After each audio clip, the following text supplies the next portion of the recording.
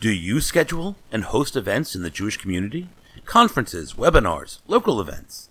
Please consider adding your events to JCast Network's newest project, the Jewish Communal Events Calendar. Don't schedule events, but know someone who does? Invite them to add their events. If we all work together, we can create another wonderful resource for the Jewish community. Visit our calendar and post your events at jcastnetwork.org/JCEC.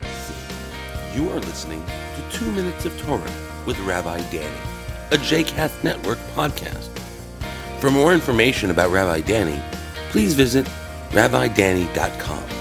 For more information about other JCast Network podcasts and blogs, please visit jcastnetwork.org. Shalom and welcome to 2 Minutes of Torah. Parashat Acharei. What's behind that curtain? In the popular TV show Let's Make a Deal, contestants are challenged with a prize that they know and the mystery of a potential prize behind the curtain. They have to choose whether to go with what's behind the curtain or stick with what's in their hand. Often the draw of the mystery of what might be behind the curtain is enough to have the contestant risk it all and go for that mystery prize. In our tradition, we can argue whether there is a mystery behind the curtain. But we do traditionally have a curtain in our synagogue, and it's the curtain that covers the Aron HaKodesh, the Holy Ark, where the Torah is kept.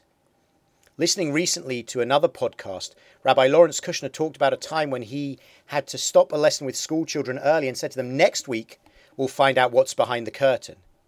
The teacher contacted him the next day and shared the children were fascinated to know what was actually behind the curtain and came up with all sorts of different ideas on what the rabbi was hiding from them. We may date back this mystery behind the curtain to this week's Torah portion. In the aftermath of the death of Aaron's sons, God speaks to Moses and tells him to tell his brother Aaron that he is not to come at will into the shrine behind the curtain in front of the cover that is upon the ark, lest he die, for I appear in the cloud over the cover. In this way, while Aaron has access to the Holy of Holies and is the high priest of the entire community, he is limited in when he can come behind that curtain. And that sense of mystery of what is behind the curtain is specified that behind the curtain is God's presence in a cloud over the cover. For Aaron, he would at least have the opportunity on occasion to go behind the curtain.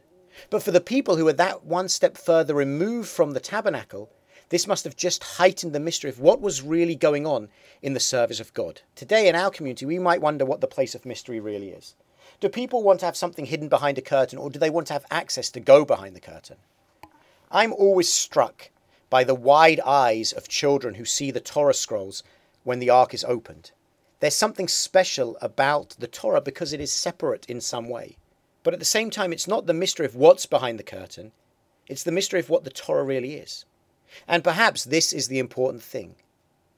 It's not simply about having a mystery behind the curtain, but it's about the sanctity, the sacredness, the specialness of the Torah that is so important.